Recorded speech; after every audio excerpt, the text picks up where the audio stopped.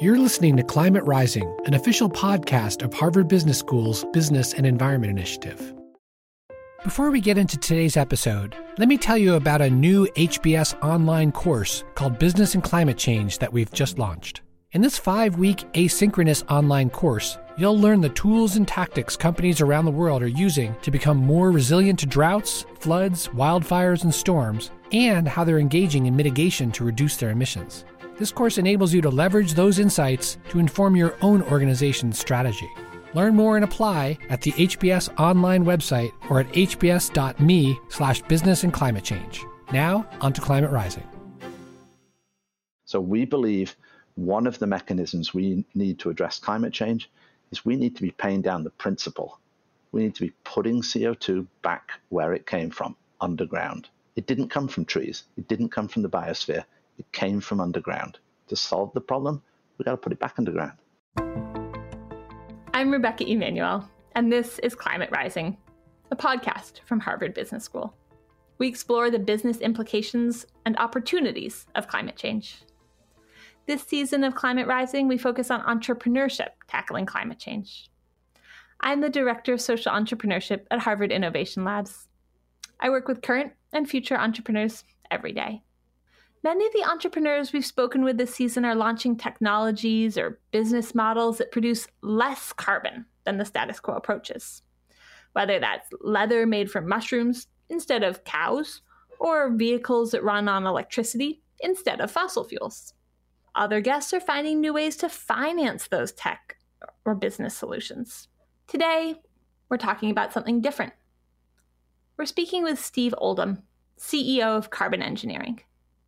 Steve is tackling climate change by developing a technology that captures carbon that's already in the air. The potential benefits of this approach are huge. But as we'll hear, there's still quite a few hurdles to overcome. I started by asking him about how the technology works. And that meant picturing a bathtub. Yeah, so when I first started at Carbon Engineering, it was this bathtub analogy that made me really recognize why we have to do direct air capture. So let me try and explain that simply for you. So I think of the atmosphere as a bathtub, and we have the taps are running, the faucets are running. We are filling the bathtub with water, just as we're filling the atmosphere with CO2.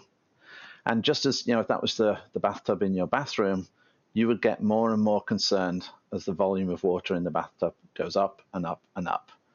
So what would you do in that case? Well, it's pretty obvious what you'd do. You would run over and you'd turn off the taps. And that's what we do when we think about reducing emissions. We turn off the tap so that we're no longer putting more CO2 in the atmosphere and more water in the bathtub. But here's the problem. This bathtub has billions of taps, and they're all flowing. Some of them are slowly reducing, some of them are increasing. And the water in the bathtub is going up and up and up. And I don't think we can turn off every single one of those taps.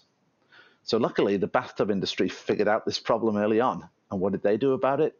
They put a plug in every bathtub.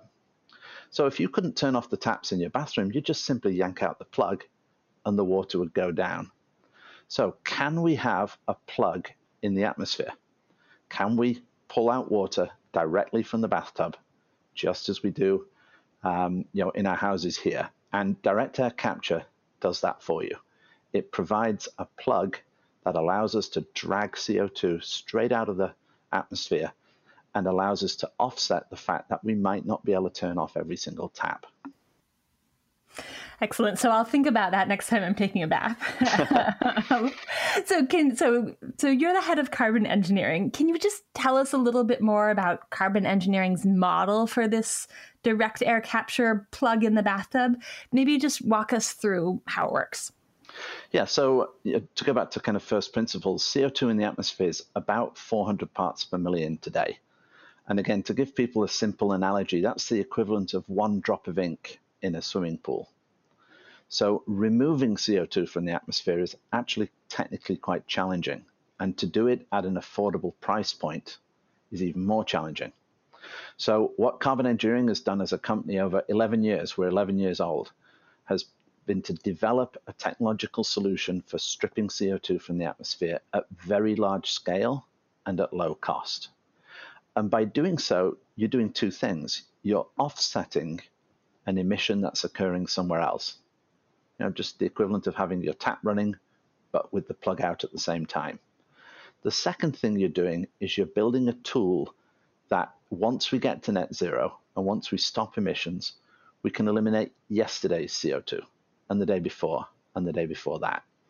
And when you talk to the climate scientists, they'll tell you that we have about 800 gigatons of excess CO2 in the atmosphere, and we're making the problem worse by about 40 gigatons every year. So the ability to have this plug, this ability to pull CO2 out of the atmosphere, is going to become absolutely critical. What does it look like if I'm standing next to your machine? Yeah, so I guess the best way to think of it is the first step of our process is essentially a large fan. And that fan runs, it pulls air into our machine, into our system. We then have a series of chemical reactions. We have a 4-step process, and we use high school chemistry to extract CO2 through chemical reaction. And then once we've extracted the CO2, we remake our chemicals that did the absorbing in the first place. So this is a very critical part of developing a solution at large scale. How do you get the cost down? You get the cost down by reusing the same material over and over again to capture CO2. So a plant looks like one of our plants looks like a chemical plant. It's pretty large scale. It's about 80 acres in size. One of our plant captures a megaton of atmospheric CO2 per year. That's the CO2 capturing equivalent of about 40 million trees. So it's these plants are large, look like industrial plants, but are completely clean. And so you capture this carbon, and then where does it go? So two things fundamentally. You can either put the CO2 back underground, and when you do so, you create what we call a negative emission because you're offsetting somebody else's positive emission. And when you think about climate change, our climate change problem has occurred because we took CO2 out of the ground and put it straight into the atmosphere. So to solve the problem, we need to do the opposite. Take CO2 out of the atmosphere and put it back underground again. So you can bury CO2 underground. It's safe. It's an established process. It's auditable. You can measure exactly how much CO2 you're putting underground. So that's option number one, put it back underground and offset emissions. Option number two is to use CO2 as a product. So an example of that we do at Carbon Engineering is we combine our CO2 with hydrogen and we make a hydrocarbon. A hydrocarbon can be fossil fuels equivalent. So for example, kerosene, diesel, gasoline. Except when we make that fuel, we've removed its carbon footprint from the atmosphere in advance. So the fuel is essentially carbon neutral. And when you put fuel in a vehicle and the fuel is carbon neutral, the vehicle became carbon neutral. So that's an example of how you can use atmospheric CO2 to reduce emissions here on the planet. So you're either putting things down the bathtub drain or you have a closed loop. Is that right? Yeah, that's a great way to say it. This all sounds a little energy intensive, and isn't using too much energy part of our problem? So there are things that you have to accept in solving this problem. And for sure, we use energy, but the atmosphere is everywhere, air is everywhere. So we put our plants where renewable energy is available, but isn't used today. And there is a lot of places on the planet where that is the case. The first plant we're building is in the Permian Basin in the United States. It's in a relatively remote location. Nobody there demands electricity, but there is renewable electricity available. So yes, it's energy intensive, but we're using additional energy that frankly would not be used for any other purpose. We're building our own energy plants alongside our direct air capture plants. Bring me back to these trees. How do you compare what you're doing, so Carbon Engineering's technology, to other forms of carbon capture, other ways of taking carbon from the air and putting it in something? Sure. So let me start by being absolutely clear on something. We support all mechanisms and tools that can address the climate change problem. We're all parents. We all care about the future of our planet. We are supportive of every mechanism that reduces our carbon footprint. But I want, you asked about trees, and I'm happy to talk about trees. Trees, of course, are a cheap way to start reducing CO2 emissions, but they're not permanent. That's the sad, unfortunate reality. So over about a 50-year period, an 80-acre forest of trees would capture about 4,000 tons of CO2. In the same time period, our plant would capture 50 million tons of CO2. We simply don't have the land area to plant enough trees to deal with the problem. We need that land area to feed ourselves. We have enough of a problem maintaining the current level of trees we have, let alone planting another 3 trillion trees to help address the climate change problem. So we absolutely support tree planting, but I'll give an analogy that may sound harsh, but it's accurate. Planting trees is like paying the interest on your mortgage and telling your kids that they have to pay the principal. And so sure, that's a way of which you can minimize the impact today, but you're just pushing the problem into the future. Trees die, and when they die, they return their CO2 to the atmosphere. So we believe one of the mechanisms we need to address climate change is we need to be paying down the principal. We need to be putting CO2 back where it came from, underground. It didn't come from trees. It didn't come from the biosphere. It came from underground. To solve the problem, we've got to put it back underground. Great. So let's talk about these dollars and cents, since I like your mortgage metaphor here. Can you tell me what Carbon Engineering's model is from a business standpoint? How do you get money and from who? Yeah, so the first thing I always say to people, and I say this to every investor who's approached us and put money into the company, if you don't believe that there is a cost to climate change, don't invest in our company, and our company will fail. There is, in my mind, a very clear cost to climate change. And if there is a cost to climate change, there is a value in preventing it. You and I will both take out house insurance, car insurance. Across the planet, we take out insurance against multiple different eventualities. We are faced today with a similar problem. We need to spend money today to prevent the future impact of climate change. It's a choice. I hope it's a choice that we make correctly. So our business absolutely depends on people recognizing that there is a value in eliminating carbon. So how that value is realized depends on policy. So in some jurisdictions, you have a carbon tax. In other jurisdictions, you have a carbon credit. You're starting to see companies and individuals personally spending money to eliminate their carbon footprint because their shareholders or their customers are demanding it. So we require a carbon price through one mechanism or another to drive our business. And when you think about electric cars, when you think about renewable electricity, as we have policies in place that support those activities. We have tax credits for renewable electricity. We have incentives for people to buy electric cars. These are ways of paying a carbon price. So we require the same thing. There are some jurisdictions that already have those policies in place, and it's those policies that provide the economics to allow us to build a plant. So I think a lot of people think about climate and finding solutions for climate change is really tricky. One thing that you've said is that you think actually it's relatively simple from a policy standpoint. Can you tell me about that? Yeah, so the beauty of direct air capture is it's a completely ubiquitous solution. It allows you to eliminate any emission from any place on the planet of any type, and also, by the way, from any moment in time. And no amount of biofuels, electric cars, renewable energy, none of those things have that same capability.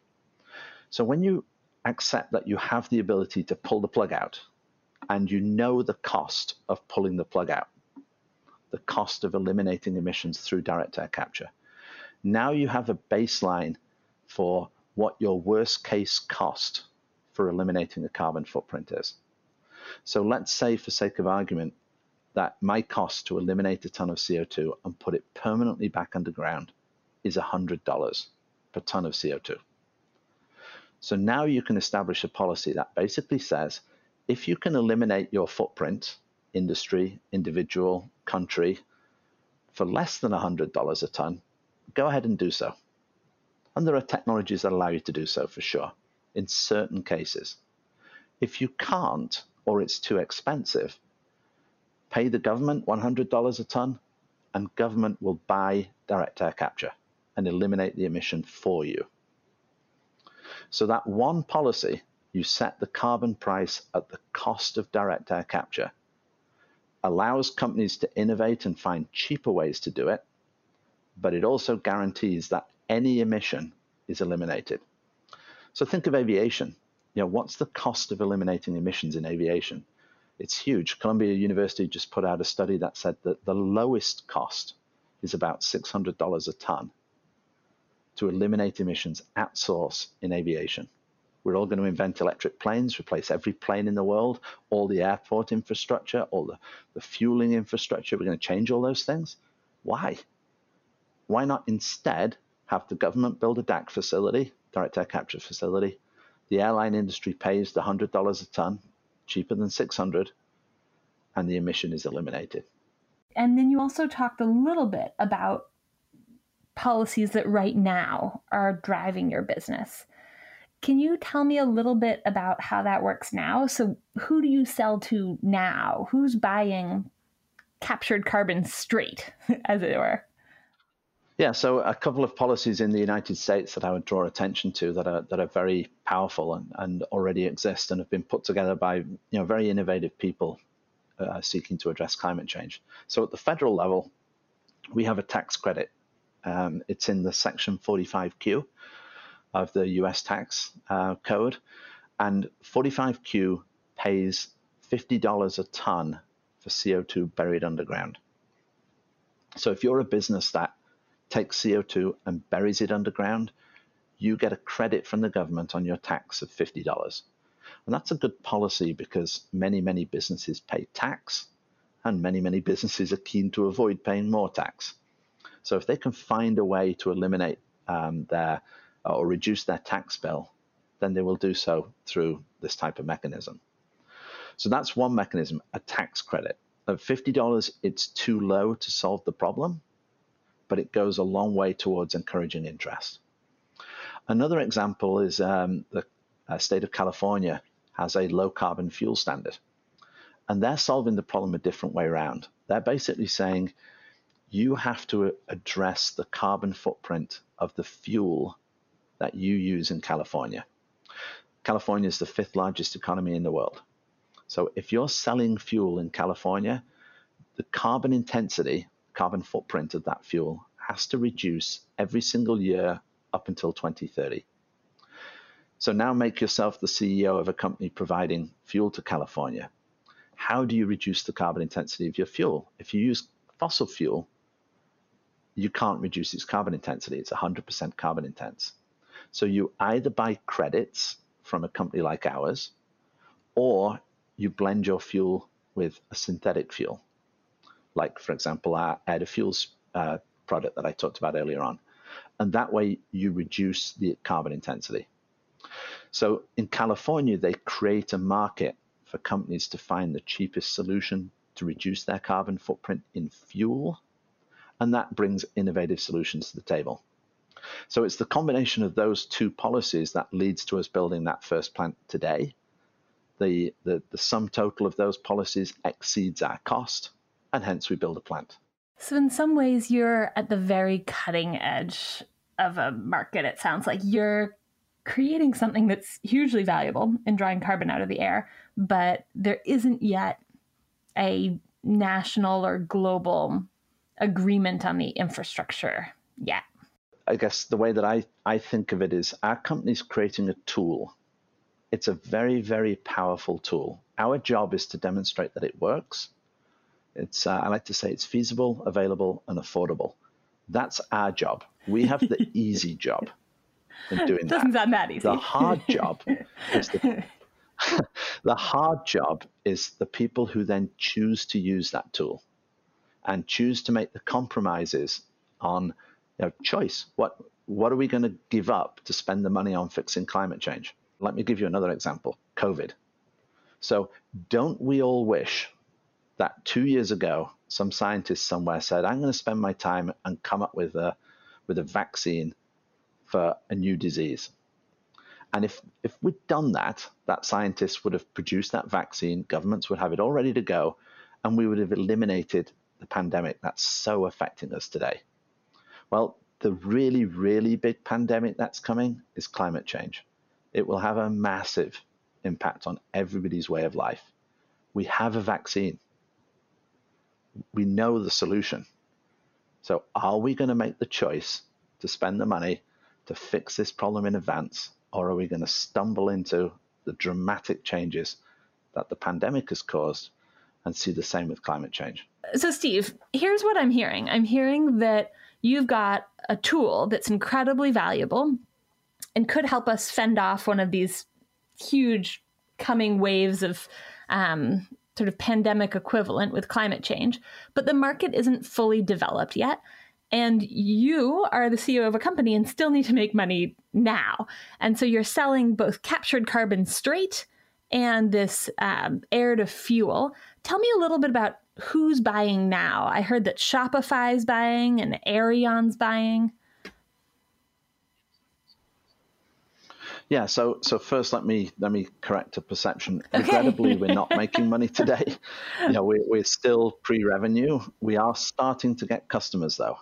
And as you point out, those customers are very important for us.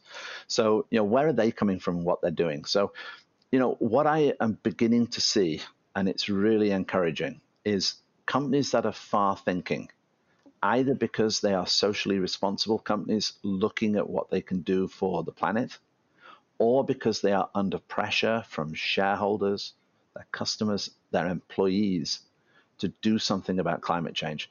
They are starting to think ahead about what makes the most sense. So some companies, and Shopify is a great example, let's talk about them for a minute. Shopify recognized that carbon removal is going to become essential. Direct air capture is therefore going to become essential, and they like what they see from carbon engineering. So they're starting with the end in mind. They're recognizing that ultimately the planet's going to need this, so they want to support companies like us who are doing direct air capture and carbon removal today, so that in the future, those technologies are available. You're seeing companies like Microsoft and Amazon announce climate funds with the same long-term incentive in mind. When you talk to Amazon, what they say is they want to make investments today that will mean direct air capture and similar technologies will be available at a lower price point in the future. So this movement from the commercial sector is really encouraging, because we all know how long it takes for policies to come in at the government level. We all know what happens with governments. One day it's a left-leaning government, a couple of years later it's a right-leaning government. So you always have policy variation coming from government, whereas commercial companies can act today. And I'm also really encouraged by the work that Mark Carney and the United Nations are doing. Mark Carney is the UN Special Envoy for Climate Change. He was the former governor of the Bank of England. What he is driving for is for disclosure on public company records that shows the impact for those companies to get to net zero. So it's very easy for a large energy company, a Shell or a BP, to say, I'm going to be carbon neutral in 2050. It's a lot harder for them to come up with the plan to get to net zero and show the financial impact. Those types of changes are going to drive more and more awareness and action in climate change. So that's why you see those forward-thinking leading companies starting to take action today. So let me read back to you what I heard about Amazon. So there's lots of technologies out there where the price originally was very high, but then when lots of people want it, the price drops. And then when the price drops, more people want it, right? We saw that in solar. We see it in a range of things. Is that why Amazon's investing in carbon capture? Yeah, I mean, I think Amazon, obviously it's a question you'd need to ask Amazon to get the definitive answer. But from my perspective, companies like Amazon and Microsoft are saying we're going to need these technologies in the future to get to net zero. And we are in a jurisdiction, in many cases, that require us to get to net zero. So what can we do today to maximize the chance that these technologies will be fully available and low cost in the future so that we as companies can get to net zero? So what investments can we make? How can we help companies drive down their costs? We have a great relationship with Occidental in the oil and gas business. They've really helped us drive down our costs. They understand how to build large chemical plants. So we're working with them to reduce cost. We hope companies like Amazon and Microsoft will also work with us and find other ways we can reduce cost. So tell me just a little bit more about your relationship with Occidental. It's not always the first thing that you think about to be partnering with oil majors as investors and as technical partners when you think about this business. So let me go back to the bathtub again. So we have a technology which is a plug. Pull it out and the water from the bathtub, the CO2 in the atmosphere will begin to drain away. But what lies underneath the plug? So what lies underneath the plug is a plumbing infrastructure to take your water out of the bath and away through a series of pipes, and it's gone. So Occidental is one of the world's leading companies in dealing with CO2 and putting it underground. They know how to do it. They've been doing it for 50 years. So we can capture CO2, but I need a partner that knows what to do with it afterwards, safely and accountably and permanently. So that's what Occidental bring to the table. They bring the other part of the jigsaw. We capture, they remove. Then you add the fact that they have a lot of knowledge, individuals with a lot of experience in large chemical plants, in dealing with carbon dioxide. And this week, Occidental announced that they would the first US energy company that would be net zero. So I see a lot of intent to be a leading part of the energy transition in Occidental, and they're a fantastic partner for us. It's a big announcement. Yeah. So one of the other things, my understanding is that Occidental or others like them can do with what you've captured is actually to pump the carbon captured by carbon engineering into an oil area of rocks to push the old oil to the surface. And companies who are oil extractors like it because it helps extract oil from old, difficult to exploit wells. And my understanding is that Occidental's planning to do this at one of the new sites that they're helping develop via 1.5. Can you tell me about it and how this fits with your overall goals as a company? Sure, yeah. So, I mean, you asked earlier on, you said, how are you making money today or intend to make money sooner rather than later? Because we need to make money to be able to survive as a company and advance our technology. So the process you're talking about is called enhanced oil recovery. It's not fracking, just to be very clear for people on that. Enhanced oil recovery puts CO2 underground that dilutes the crude oil that is underneath the ground and allows more of it to be harvested. So when you use direct air capture, you put more CO2 underground from the atmosphere than is contained in the crude that comes out. So stop and think about that for a minute. We just invented carbon neutral fossil fuel. We eliminated the carbon footprint. So enhanced oil recovery with atmospheric CO2 makes carbon neutral crude. And that is a way in which you can decarbonize in parallel with continuing to use those fossil fuels while you transition. And I think that's very powerful. Now, I get criticism for what I just said, because inevitably there are some people who say we should stop using all fossil fuels today. My assertion is I don't think that's feasible. I think that's a tap we can't turn off, to go back to my bathtub analogy. You got a squeaky tap in the bathtub. One of those taps with it just keeps dripping. There's nothing you can do about it. So I think over time we will be able to do something about it, just not immediately.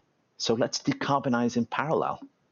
And that's why enhanced oil recovery with atmospheric CO2, I think fits. And then the last thing I'll say, Rebecca, is of course, it helps us because it allows us to get our technology to market quicker. And the more plants we build, the sooner we build them, the lower our costs go, the wider the adoption of this technology becomes, and the greater impact we have on climate change. You've got to get that flywheel going to allow more people to have it. Yes. So one question about that.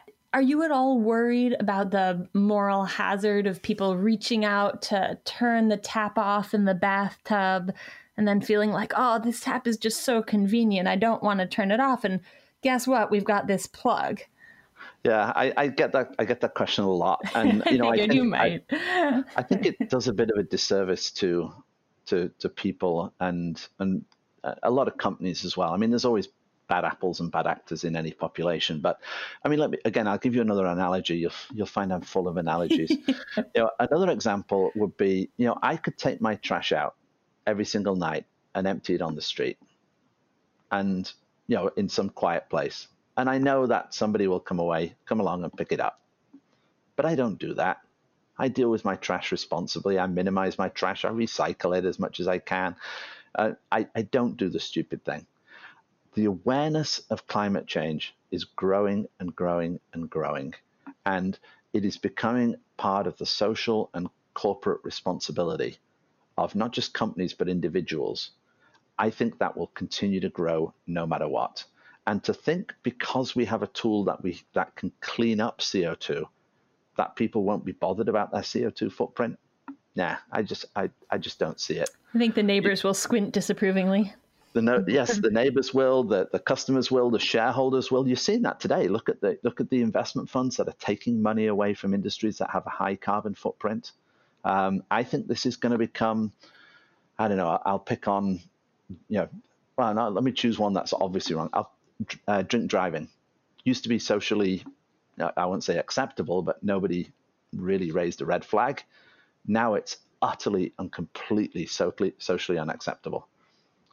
And I think carbon footprints will go the same way. It's already starting. So let's project out into that future. How do you see the carbon capture space evolving in the next 5 or 10 years? How do you see your company evolving? So I'll go back to one thing I said earlier on.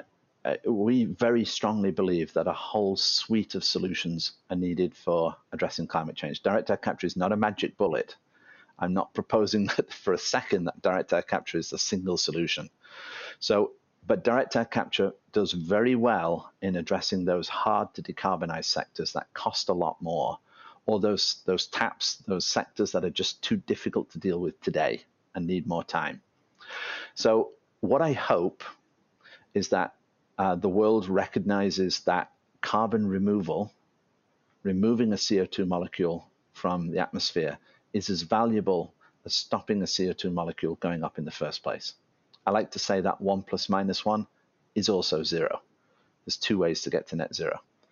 And we recognize that having that backstop, having that infrastructure that allows us to eliminate any emission, no matter how difficult it was to stop, is going to become essential. And people recognize that we need to allocate a percentage of our carbon budget to direct air capture. Then we keep doing renewable electricity, we keep doing electric cars, we keep doing all the good things that we're doing as a society to remove our footprint and reduce it. But we are actively working on direct air capture because we know there's going to be some taps we can't turn off. And we need to start that today. So I would like to see policy, interest, support, government action around building that infrastructure and starting to do so today so we get the cost down in the future. You mentioned, sorry, Rebecca, one more thing. You mentioned solar. You mentioned solar earlier on. And solar is a great example. The costs of solar have come down a lot. Imagine if we'd put a lot of money into solar 10 years earlier. Then the costs would have reduced faster and the renewable energy usage today would be higher because the cost would have come down sooner and our carbon footprint would be lower. So starting early, reducing the cost of direct air capture, because we will reduce it further, gives you a tool and a capability that are going to be needed. So start today. So let's just talk about how you're doing that. You've set up and developed all this technology, and then you made an interesting choice. You decided to license it out to plant partners rather than doing it all yourself. Can you tell me why? Yeah, so I mean, it comes down to just the sheer colossal size of the carbon problem. We could never build enough plants ourselves to deal with this problem. So just as our technology is focused on large scale and scalability, our business plan needs to have the same focus. So by licensing our technology, hopefully to many, many different companies and governments worldwide, in parallel, all of those licensors are building our plants. We focus on improving our technology. We don't get distracted by buying the land in a particular location or constructing the plant. We just focus on continually improving the efficiency and cost of our technology, and our partners are building plants worldwide. So you're making it cheaper and cheaper the way solar did, and someone else is figuring out all the rooftops for your plants. Yeah, because a guy who understands how to build a plant in China, that's a different skill set than a guy who understands how to build one in I don't know, in Texas or Colorado or here in Canada. So let the experts do that. We'll focus on what we really do best. And you do have licenses with folks in the US and the UK, is that correct? Yeah, in the United States, we're partnered with a company called 1.5, after the 1.5 degree requirement that the scientists have put on us. 1.5 is a combination of Occidental, superb partner for us, and a company called Rasheen that has been in the renewable energy and low carbon business for many years, a financial entity. In the United Kingdom, we're working with Pale Blue Dot. They are working on a carbon capture plant in northern Scotland with sequestering CO2 in the North Sea. When you think about where are you going to put this CO2, one of the ironies, and you touched on it a little bit earlier on, one of the ironies is the very best places to put CO2 are the holes in the ground you created with our extractive industries. So the North Sea, wherever oil had taken it out. Yeah, pretty much. You created a hole in the ground. I mean, I'm being simplistic. There's obviously a little bit more nuance to it than that, but think of it very simply that way. That means the opportunity for countries like the United States, Canada, the Middle East, the North Sea, those areas have a huge opportunity in building an industry to address carbon sequestration. So you're saying jobs that are going away or decreasing because those oil wells have dried up potentially have a new set of jobs that could come to them.